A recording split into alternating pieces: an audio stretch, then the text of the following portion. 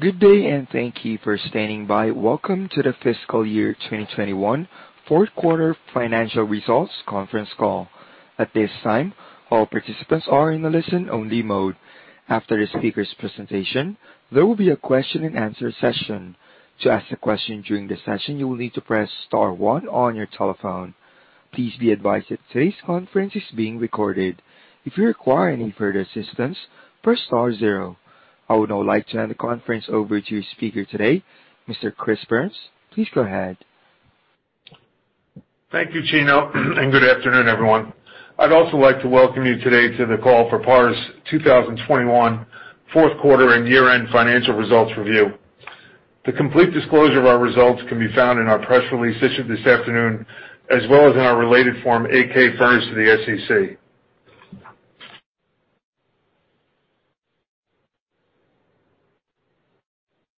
To access the press release and the financial details, please see the investor relations and news section of our website at www.partech.com. I also want to be sure all participants today have access to our earnings presentation and business review slide deck that we will use during the call to better communicate the momentum in our software business. Unfortunately, we're experiencing a minor technical difficulty that should be resolved in the next few minutes to access the slide deck. The presentation and review slides have been furnished in the 8-K that we filed this afternoon. Individuals today on the webcast should have access. For those just dialing in to the call this afternoon, I'm sorry, one second. At this time, I'd like to take care of certain details in regards to the call today. Participants on the call should be aware that we're recording the call this afternoon, and it will be available for playback. If you ask a question, it will be included in both our live conference and any future use of the recording. I'd also like to remind participants that this conference call includes forward-looking statements that reflect management's expectations based on currently available data. However, actual results are subject to future events and uncertainties, and the information on this conference call related to projections or other forward statements may be relied upon and subject to the safe harbor statement included in our earnings release this afternoon and in our annual and quarterly filings with the SEC. Joining me on the call today is PAR's CEO and President, Savneet Singh, and Bryan Menar, PAR's Chief Financial Officer. I'd now like to turn the call over to Savneet for the formal remarks portion of the call, which will be followed by general Q&A. Savneet? Thanks, Chris, and thanks to everyone for joining us to review PAR's fourth quarter and year-end 2021 results. As always, there's a lot we want to share with all of you today in our prepared remarks, so we'll kick off now. During the fourth quarter, we continued to drive growth in our strategic recurring revenue platform and saw continued margin expansion as we begin to get the benefits of scale. As a company, we delivered a strong fourth quarter with reported total Q4 revenues of $81.6 million, a 39% increase from 1 year ago. The revenue growth is driven across all business lines and specifically around our software recurring revenues, resulting in $88.2 million of total live ARR at quarter end and a year-over-year growth rate of 35%. When adjusting for the Punchh acquisition. This increase was driven by a 47% growth in ARR coming from Punchh and 30% coming from Brink. Contracted ARR now totals more than $111 million as of December 31st, paving the way for a strong 2022. Equally important as we scale ARR is the dramatic improvement we have been able to drive in gross margin within our subscription services revenue. When new management stepped in a little over 3 years ago, recurring revenue gross margins were well below 45%. At the end of Q4, we're now at 70% and expect this to continue to expand over time. This growth has been driven by an intense effort on ROI-focused engineering and improved Brink architecture and economies of scale. Our strong results this quarter were driven by a high level of execution across the business and continued demand for PAR's unified commerce cloud platform. We've established strong momentum and have continued to build on that throughout 2021. In Q4, we activated 1,075 new Brink sites, a very solid number when considering 2 significant holiday periods in the quarter, where very little, if any, deployments occur. On a net basis, after churn, Brink's total store count now totals near 15,830, a 35% increase from 1 year ago. Brink bookings totaled near 1,200 stores in the quarter and saw improved cadence in Q4. Brink continues to report extremely low churn, and this quarter was no different, as churn was 3.2% annualized. Now turning to Punchh. We continue to outperform with Punchh and added more than 3,200 sites in the quarter that now total more than 56,000 sites, a 36% increase in the last 12 months.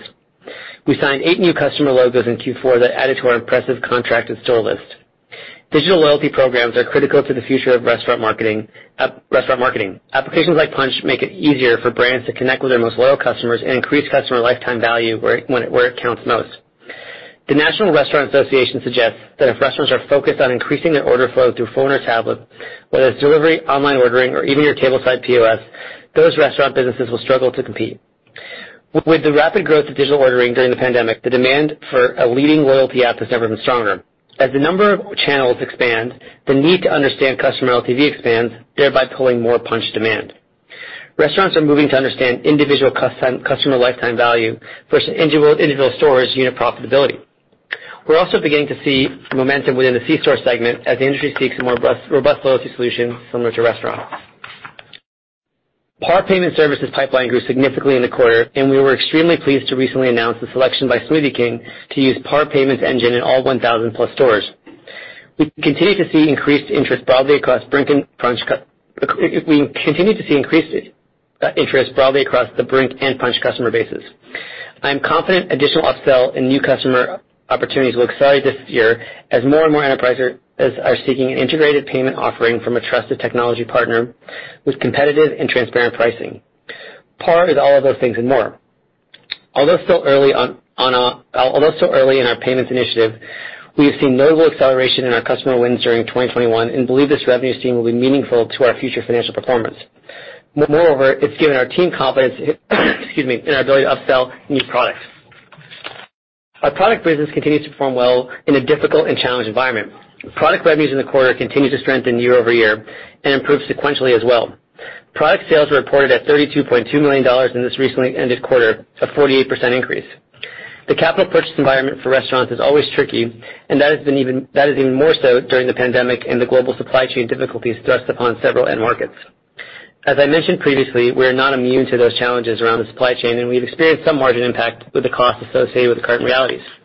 However, as witnessed in our margins, we were actually able to expand margins over the year given the strong work of our operations and procurement teams. Regarding the supply chain specifically, we will continue to diligently manage our partners and vendors through any shortages, price inflation, and increase in freight charges. We believe we're uniquely positioned to create a greater diversity of supplier sources while at the same time technology enabling operations and management of supply inventory. We anticipate continued volatility in our sourcing channels and expect to closely monitor real-time upstream and downstream visibility across the supply chain to help us predict and plan for adverse events. Now to briefly report on our government business. In the quarter, we reported revenues of $18.8 million, a 2% increase when compared to Q4 of last year. With a large new contract we announced in November, we anticipate acceleration in revenues in 2022 as task orders are assigned. As a reminder, the U.S. Air Force Research Lab awarded a single award of $490.4 million IDIQ contract for counter small unmanned aircraft system work on software, hardware, and technical documentation. The award has a contract term of 6-year ordering period with an additional 2-year order of performance beyond the original 6. We will recognize revenue as task orders are assigned, but we are seeing an immediate impact on our contract backlog that grew to $195.3 million at the end of Q4, a direct result of the new contract award. In addition to our accelerated revenue growth in 2022, we'll continue to seek out additional contract opportunities where we can leverage our decades-long experience in performance excellence, specifically in value-added revenue contracts that include direct labor and high-tech contract work within our Intel Solutions business line. Let me now talk a bit about where we see things going from a business perspective. Looking back on my time at PAR, there's been significant progress in driving operational improvement and an accelerated focus on meaningful growth and innovation. We believe that in order for a business to benefit all of its stakeholders, its employees, its customers, its suppliers, its shareholders, and its communities, that business has to win. Winning to us is driving a very profitable business for a very long time. While we are in an aggressive investment period given the TAM we serve, we're also constantly focused on driving operating leverage on every expense line of our recurring revenue cost items. This focus has led to a dramatic growth in gross margin and demonstrable efficiency on our sales, marketing, and R&D line. In addition, we continue to solidify the senior leadership team, adding individuals with proven track records of delivering efficiency improvements, cost discipline, and growth. We reorganized and integrated our product engineering teams to bring needed focus on our unified commerce platform, while at the same time better structuring the organization to move quicker to address customer needs. These changes are designed to foster collaboration across the entire product portfolio and establish linkages critical to bringing innovative new ideas to markets quickly and cost-effectively, while ensuring we are aligned with the needs of our customers. As we continue to make these organizational changes, we recognize the need to maintain our focus on bringing operational discipline and accountability to the business while realizing sustainable long-term revenue growth. As I mentioned earlier, a big part of this focus is on driving profitable growth, specifically on our subscription revenue streams. Our goal is not only to grow ARR consistently, but to drive operating leverage within every line of our P&L every single year. A great example of this is within Brink, where in 2021 we grew ARR in excess of 30%, while SG&A stayed almost flat, excluding our acquisition. Combining this focus with a formulaic revenue model, we expect new customer signings along with upsell and cross-sell opportunities to deliver consistently 30 to 40% year-over-year ARR growth and will help define PAR as the industry leader. While we've grown ARR almost 8x in 3 years, we're very cognizant that we're still at the very beginning of our transformation, as is the industry that we serve. Our goal in building our unified commerce platform is not to create a bundled solution, but to deliver a product back to the customer that puts the power back in their hands. We hope our platform allows our customers to stop focusing on vendor management and instead spend that energy on delivering a unique customer experience. In closing, I and the PAR team wanted to send our support to our team members based in Ukraine and to their broader community. Our primary concern is their safety and their family's safety, and we're monitoring the situation closely and in contact with them to offer assistance. I'd also like to thank all of PAR's employees for their dedication and effort over the past quarter. We've gotten a few key items right, and a few wrong, but our continued focus on winning together has allowed us to move quickly when we veered off course and focus on our future. It's not been easy, but it's worked because we've done it together. With that, I'd like to hand it off to Brian, who will review our financial performance in greater detail. Thank you, Savneet, and good afternoon, everyone. Total revenues were $81.6 million for the 3 months ended December 31st, 2021, an increase of 39.4% compared to the 3 months ended December 31st, 2020. Net loss for the fourth quarter of 2021 was $25.6 million, or 95-cent loss per share, compared to the net loss of $13 million, or 60-cent loss per share reported for the same period in 2020. Adjusted net loss for the fourth quarter of 2021 was $9.8 million, or 36-cent loss per share, compared to an adjusted net loss of $11.7 million, or 54 cents loss per share for the same period in 2020. Product revenue for the quarter was $32.2 million, an increase of $10.4 million, or 48% from the $21.8 million reported in the prior year. The strong growth was primarily driven by hardware refresh investments by our domestic Tier 1 accounts. Service revenue was reported at $30.6 million, an increase of $12.3 million, or 67% from the $18.3 million reported in the prior year.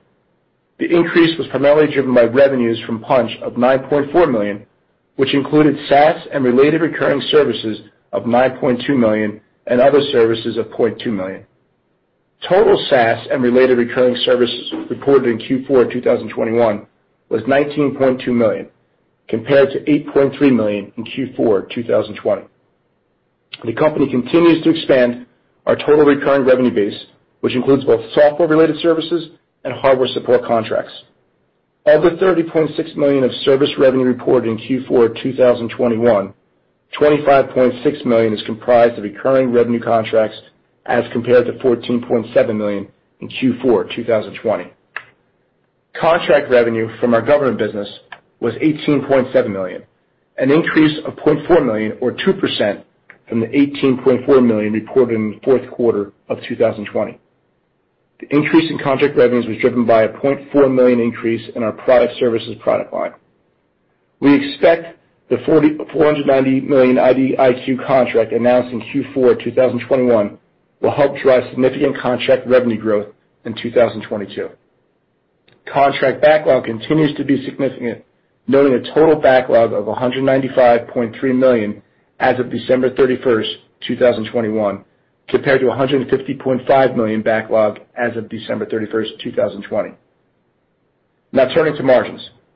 Product margin for the quarter was 23.4% versus 17.4% in Q4 2020.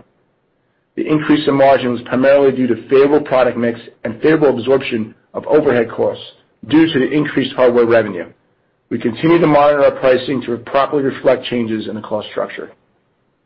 Service margin for the quarter was 32% compared to 12% reported in the fourth quarter of 2020. The increase in margins was driven by non-recurring charges taken in the fourth quarter of 2020. Service margin during the 3 months ended December 31st, 2021 included $5.2 million of amortization of identifiable intangible assets, compared to $1.6 million during the 3 months ended December 31st, 2020. Excluding the amortization of intangible assets, service margin for the 3 months ended December 31st, 2021 was 48.6% compared to 20.8% for the 3 months ended December 31st, 2020. This growth in margin was driven by our expanding software margins, as Savneet commented earlier. Government contract margins were 6.7% as compared to 8.3% for the fourth quarter of 2020. The decrease was due to billing rate adjustments within our ISR business line in the fourth quarter of 2021.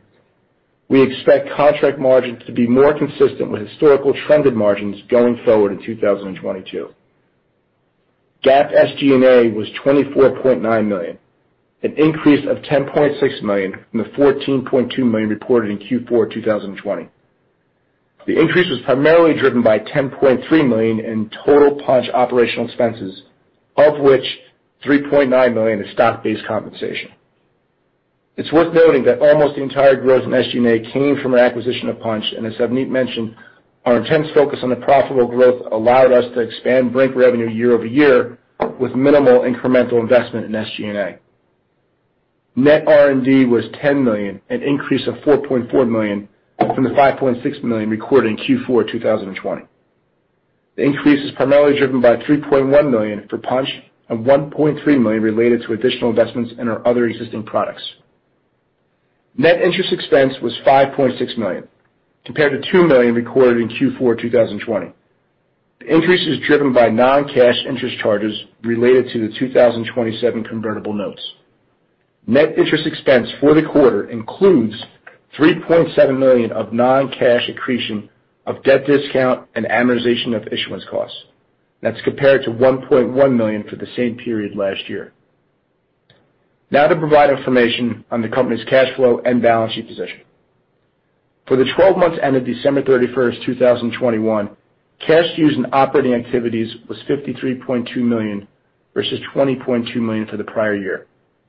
Cash used for the 12 months ended December 31st, 2021 was primarily driven by an increase in pre-tax net loss, net of non-cash charges, and additional net working capital requirements, primarily because of an increase in inventory and an increase in both other assets and other current assets as a result of the Punchh acquisition.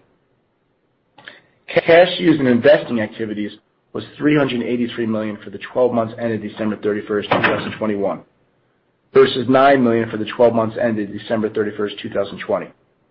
Investing activities during the 12 months ended December 31st, 2021 included $374.7 million of cash consideration in connection with the Punchh acquisition. Capitalized software for the 12 months ended December 31st, 2021 was $6.9 million, was associated with the investments for various hospitality software platform versus $7.9 million for the 12 months ended December 31st, 2020. Cash provided by financing activities was $443.6 million for the 12 months ended December 31st, 2021 versus $180.7 million for the prior year. On April 8th, 2021, we received net proceeds of $155.7 million for the private placement of our common stock, in addition to the net proceeds of $170.7 million from the term loan. On September 17th, 2021, we received net proceeds of $256.8 million from our offering of the 2027 notes and $52.5 million from our equity offering. We used approximately $183.6 million of those proceeds to repay the term loan in full. The refinancing allowed us to save over $5 million in annual cash interest. During the 12 months ended December 31st, 2020, we received net proceeds of $49.5 million from our offering of the 2026 notes, which reflects our use of the $663 million to repurchase a majority of the 2024 notes, and we received net proceeds of about $131.4 million for our public stock offering in the fourth quarter of 2020. Inventory increased from December 31st, 2020 by $13.5 million. We strategically increased our inventory on hand to mitigate supply chain shortages and delays while ensuring we can service our enterprise customers' demand for installations, which resulted in a historically high hardware revenue year. This proved to be a smart investment as we were one of the few companies to successfully fill customer demand while operating in a supply chain challenged environment. Accounts receivable increased $1.8 million compared to December 31st, 2020 due to increased sales volume and Punchh acquisition offset by reduction in days sales outstanding. Days sales outstanding improved within restaurants and retail from 74 days at December 31st, 2020 to 58 days at December 31st, 2021. Days sales outstanding increased within government from 51 days at December 31st, 2020 to 55 days at December 31st, 2021. This concludes my formal remarks, and we'll now move to Q&A. All right, so as a reminder, to ask a question, you will need to press star 1 on your telephone. To withdraw your question, press the pound key. Again, that is star 1 on your telephone. Please stand by while we compile the Q&A roster.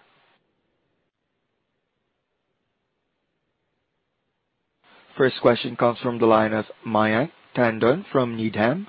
Your line is now open. Thank you. Good evening. Congrats on the quarter.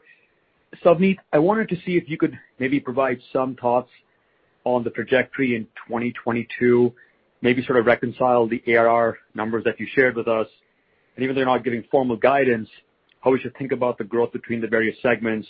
And I was thinking more in terms of hardware, software, and services on the restaurant and retail side. Sure. So on the subscription services side of what we do, which is Brink, Data Central, and Punchh, we expect to grow 30 to 40% a year this year and every year going forward. And there's lots of opportunities for that to go beyond it, but that's sort of where we conservatively expect to be. And we expect that to be in that range for Brink, Punchh. Data Central will be slower, given that what we're coming off of, but in total we expect it to be 30 to 40% growth on the subscription services side. On the product side, which is the hardware business, last year was a refresh year, so we won't. I don't think we'll have a massive growth year or an up year on the hardware side, but that's expected given last year was a refresh year. And then on the remaining set of services, we'll have growth, sort of single digit type growth on the remaining services. But the key point I think is that the SaaS business continues to grow nicely, 30 to 40%, and margins expanding as we talked about in the call. So just to sort of surmise, based on your comments, is it fair to say that the total restaurant business can probably grow at least at a healthy low double-digit pace? Maybe I'm understating it, but just want to get some sort of sense of like what we should be modeling as we look into the rest of the year. Yeah, of course. And again, we don't look at so much as a restaurant segment as is, what is our recurring revenue base growing versus the hardware side of it, given that, we think that they're very different businesses. But if you're to combine the two, absolutely. Got it. And then just as a quick follow-up, in terms of investments, the focus on your side in 2022, could you talk about what are the priorities for you? And then maybe a timeline on the EBITDA profitability. When do you expect to hit break even or better still profits on the EBITDA line? Absolutely. So from an investment perspective, for us, it's pretty clear. If you look at the P&L, it's obviously an R&D shop that's building product and shipping product. I'd expect in 2022 that investment in R&D to be coupled with strategic M&A, which we've talked about in the past and expect to do this year. And that's where I think you'll see the investment. From a break-even perspective, we expect to hit it next year. And as I said, we have all the levers to turn it on very quickly, but the goal is to continue to invest and grow while getting there. And given the quantum of cash we have on our balance sheet, we're in a really comfortable position to continue that investment. But as I mentioned, as managers, we are all targeted to grow ARR while growing efficiency on every line of the P&L, and so we expect that to happen this year, which very comfortably takes us to where we want to be in 2023. Savneet, to be clear, are you referring to EBITDA profitability for all of 2023, or would that be sort of an exit target? Before the exit of 2023, so it wouldn't be by the end. It wouldn't be for the full year, but within 2023. Got it. Thank you so much. Next one on the queue is Stephen Sheldon from William Blair. Your line is now open. Hey, thanks, guys. Just first here, congrats on the Smoothie King payments win. It seems like a big win for you guys. You talked about some of the prepared remarks, but how are conversations going there with other potential enterprise clients to potentially adopt your PayFac solutions? And does this win potentially give you more ammo to go after that opportunity, I guess, is kind of a reference point for other customers? And then just stepping back, what are you targeting, I guess, if you think about the payment side as you think about the next, call it 2 to 3 years? So on your first question, absolutely. I think when we've talked in the past, we never thought we'd be in the market for the enterprise accounts of something this large, and we feel really good about the economics there. And so it's certainly given us the confidence that we can sell our solution not just to smaller concepts, but many large concepts that we work with, and will push us more aggressively. But it's also given us a lot of confidence to push even more down market where margins are even better for us in payments. So we feel really, really good about the payments business. And again, we've always been cautious here, but given that win, it certainly made a lot of people wonder why they did it, and obviously we were super competitive. But the entire solution was very attractive to them, and I think it'll be for many other customers. So as our customers roll off their existing contracts, we expect to be in the mix for their business and continue. From how do we look over the next 2-3 years? We want it to be a very, very large portion of our revenue.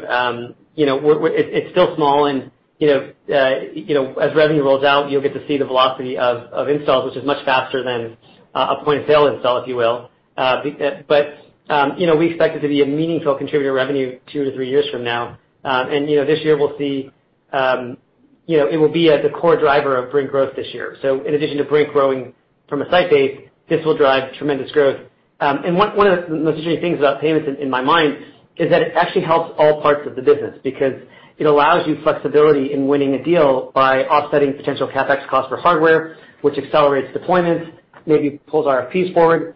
And so there's a lot of parts of payments that make it very attractive. But in the short run, we expect it to grow considerably in the next couple of years and then become a very large portion of revenue in 2023, 2024 going forward. Now, I don't think we will be in a situation where it's 80% of revenue like it is in some of our down market comps, but there's no reason it couldn't in time be very meaningful relative to our point of sale software revenues.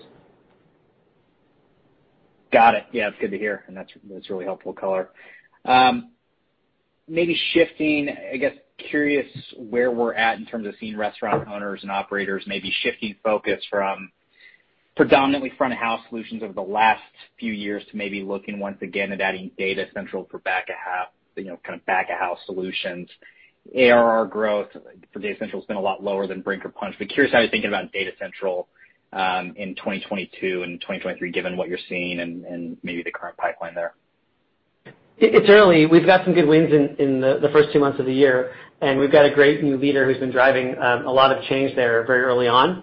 I think what's exciting about back office is the back office of the restaurant has not been nearly as innovative as the front of house, and obviously the pandemic made that even more glaring. And so I would expect us not only to grow organically here, but also look at some inorganic opportunities as we think there's a lot of room for growth here.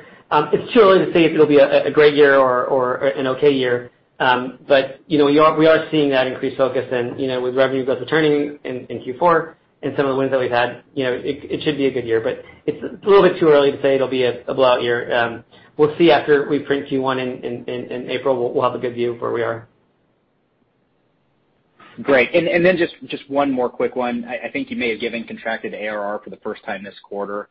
I think you've given it for Punchh before, but it seems like given a step up, it maybe. What is that for all three of the SaaS businesses combined? Is that how we should think about the $111 million? That's correct. So that's exactly right. So that's revenue that's truly under contract. So that's not hopes and dreams, but signed deals across all the businesses, which makes us very excited about. You underwrite a very decent growth rate, even if we didn't grow that at all year over year. Got it. Great. Thank you. Next one on the line is Samad Samana from Jefferies. Your line is now open. Hey, great. Thanks, guys, for taking my questions. Maybe one just as a follow-up on the guidance. I want to appreciate kind of putting some guardrails there. But Savneet, does that include, I know you said that it's around your contracted revenue, but does that include payments contribution, or would payments be incremental to that 30%-40% ARR? Payments be within there, and payments would be the lever for us to get to the high end of that or surpass that. We very, as you've heard, very conservatively project out our payments revenues because we were new to it. But with the win of Smoothie King, that will certainly be the driver of that contracted ARR number growing, month-over-month. Okay, that's helpful because you answered what was going to be my follow-up, which is like what is really the delta between the 30 to 40 in the range. And I know that we're still in a relatively unpredictable world, but it sounds like the 30 you have a fairly comfortable, clean line of sight to on just the software part of it. And if we layer in payments, that maybe a stronger demand environment could turbocharge it to the high end of the range. And is that a fair representation of what you just said? Yes, that would be a very simple way to look at it, and I think that's the right way to look at it. Okay. And then just, I appreciate, speaking of additional disclosures, the additional margin color as well in the investor presentation. Brian, I was wondering, is there any type of seasonality that we should be aware of on how those software gross margins will move around from quarter to quarter, or how should you think about maybe the trajectory of that? I know there's 2019 versus 2020 is different because of the timing of customers going live and the revenue mix, but just if I'm baselining off of that 4Q 70%, how should I think about that going forward? Yeah, there's no seasonality in the actual margin throughout the year. What we experienced during last year was we saw significant improvement in our margins, especially on our Brink business, and how we were able to manage out the cost per site in there. And so we exit this year pretty strong, and so you'll see that increase throughout. But we're expecting to continue to see improvement in that, especially as we have product mix shift more on the SaaS growth within the subscription services, and some continued improvement on the actual cost themselves, but no seasonality. Great. And then just last question for me. When I think about the core subscription ARPU, how are you seeing ARPU for standalone deals for PAR, for Brink versus Punchh, and maybe what are you seeing on a consolidated basis when you're doing a multi-product type of deal? How does that compare to maybe the historical ARPU? Great question. So on the Brink side, we did raise prices leaving 2021 up double digits. I don't want to disclose it for competitive reasons, but we did raise prices double digits on the Brink side, so new deals are being quoted higher. And importantly, we've also sort of been able to bring in deals across all products now. And generally, we're not in the business of bundling for a discount. What we'll do is package the deal for accelerated deployment. But if it's the customer buying all three products with a traditional multi-year deployment, the ARPU holds really nicely, and we've got a couple of great examples of that. We're in the business of selling for value, not selling for cost, and we see that continue. So across the product lines, Brink has the most significant price increase, followed by Punchh and then Data Central. So we are raising prices, and even though we don't focus on this a lot, I mentioned this on the call, but even in this crazy supply chain environment, we expanded margins pretty considerably on the hardware side, and a lot of that was cost management, but it was also through price increases. Great, very helpful. Thank you, guys. All right. Again, if you would like to ask a question, please press star one. Next one on the queue is George Sutton from Craig-Hallum. The line is now open.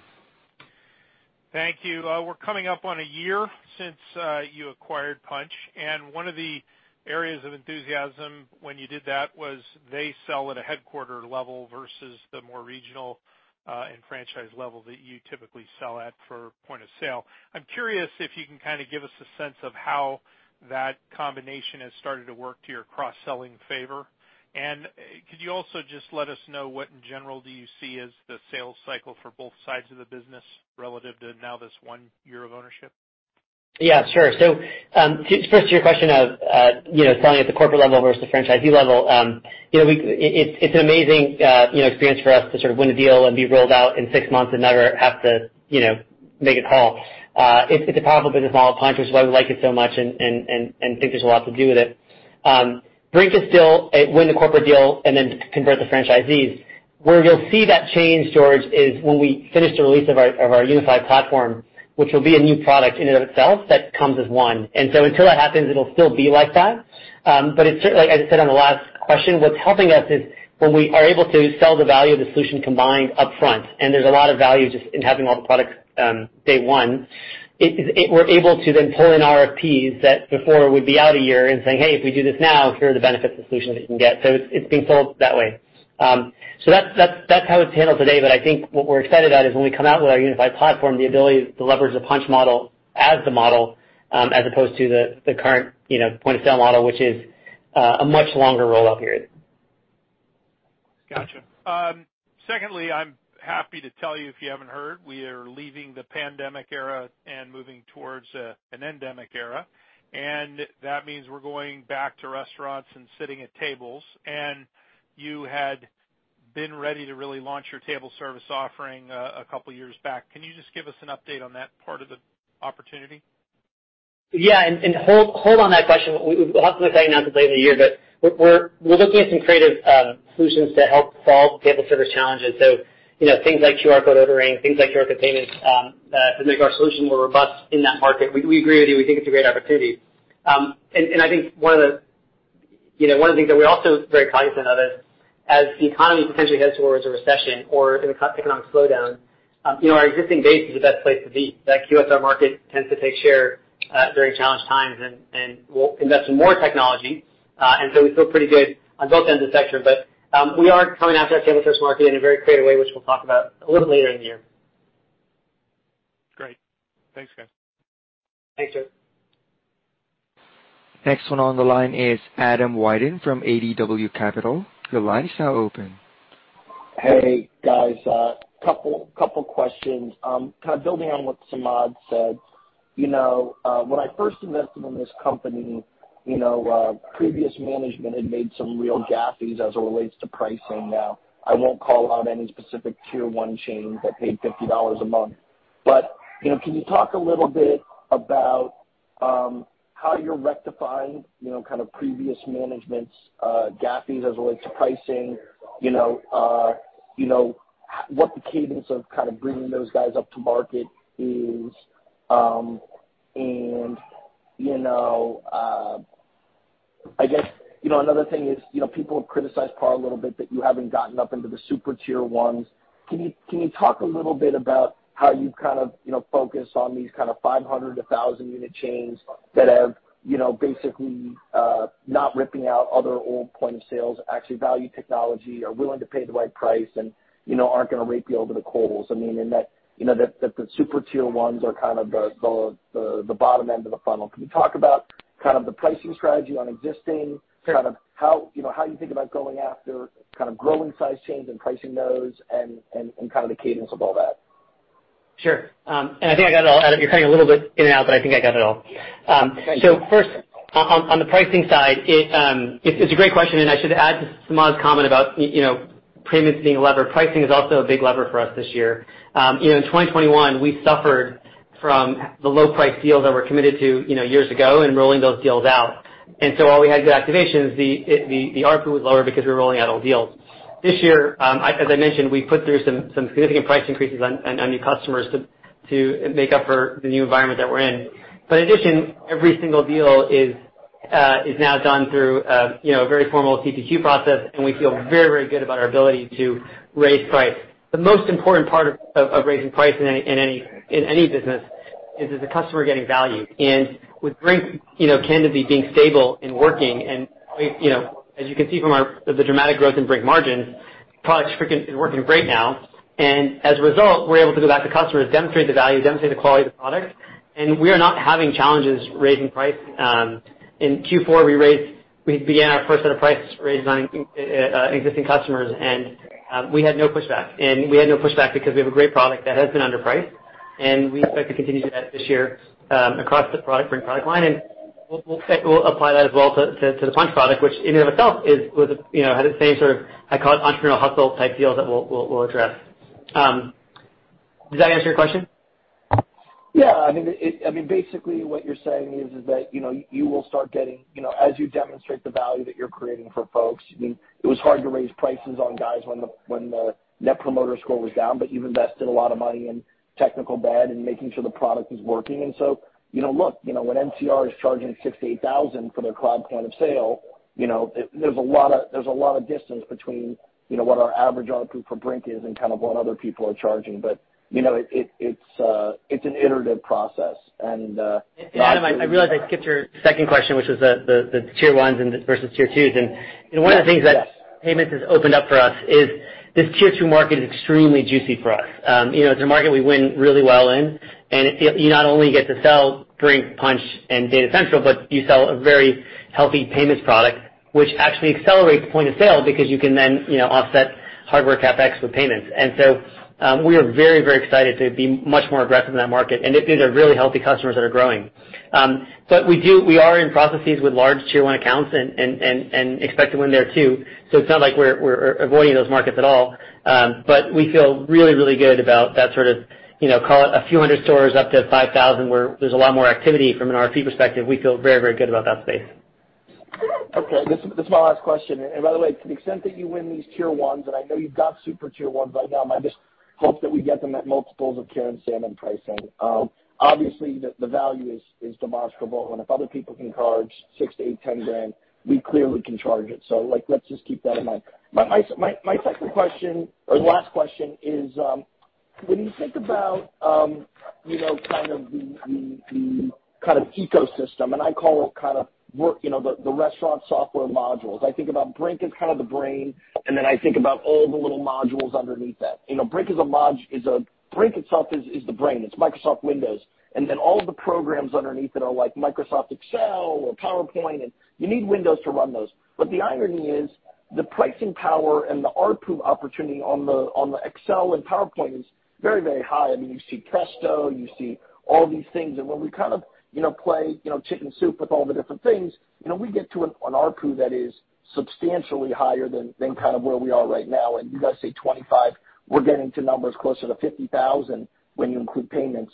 Can you talk about, you talked a little bit about table service, but, there's Rails, there's online ordering, there's, drive-through, there's kiosk. I mean, there's data, Cardlytics bought Bridge. I mean, we're hearing people, 10, 20,000 for that. I mean, can you talk about, how you're thinking about the internal development of these modules? Because it's like, the Brink is very hard to get in. It's hard to get in, it's hard to get out, but it's much easier to sell these value-added modules, to existing customers. Can you talk about, kind of the organic and inorganic initiatives, that's going to bridge us the gap between, the 6, 7, 8,000 that we have now to the 50? Absolutely. I mean, I think that's the entire thesis of the company. As I mentioned, we're going to grow ARR very comfortably 30, 40% a year. And that's without what I call the very aggressive upsell motion. And, we think there's a ton of innovation to happen, a ton of product to sell, and before all this innovation happens. So I mentioned a little bit earlier, but obviously there's a lot happening, digital ordering, Rails, that sort of front end, but there's also an immense amount to happen in the back office, the kitchen, and sort of the team management parts of the world. And so we will be aggressively, inorganically and organically investing to get after that. And as you said, ironically, as we sell more product, it becomes easier to sell the next product. And so it becomes reflexive in nature, and we feel very good about it. And as I said, while it's been incredibly exciting to see how much payments momentum we've gotten so quickly, particularly in these large customers, it's also shown us how much more we should be upselling across the base because we've been successful in one product. All right, next one on the queue is Anya Soderstrom from Sidoti. Your line is now open. Hi, thank you for taking my questions. Just wondering, curious about the installments. You said it slowed down a little bit in the fourth quarter due to holidays. You had a very strong third quarter. What should we expect from the first quarter and the couple of coming quarters? It's a little hard to say, but generally, Q4 is a slower activation quarter because of the holiday period. You don't touch the stores during those periods of time, so you lose 10 days of installs and lots of planning and so on and so forth. We expect to be a good quarter in activations.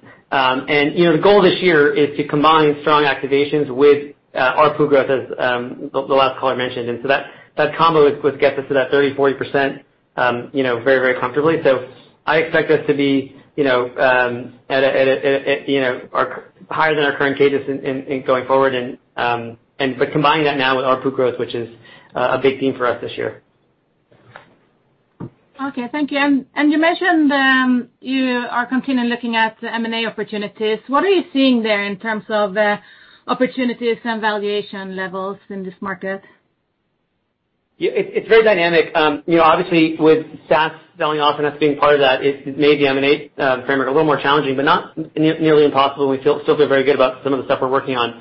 I would say in the last week or two, we have seen the private market valuations finally start to tick downward to match public markets, which is very, very exciting for us. So, obviously we can't talk too much about it, but we've been very open that we've built out a really strong M&A team. We feel we feel great about the success we've had with Punchh. Obviously, you can see it from the numbers, but also from the culture of the team, the quality that our ability to promote both from Punchh and Brink across PAR. And we feel like we're a great home for a lot of these businesses that are now running without potentially the VC treadmill into an economic recession. PAR is a great home for a lot of businesses, and so we hope that this change, in many ways, is very beneficial for PAR. Okay, thank you. That was all for me. All right. Again, if you would like to ask a question, please press star 1.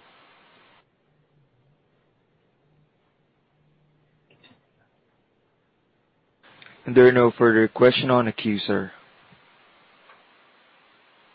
Great. We'd just like to thank everyone for participating on today's call, and then enjoy the rest of the evening. Thank you. This concludes today's conference call. Thank you for participating. You may now disconnect.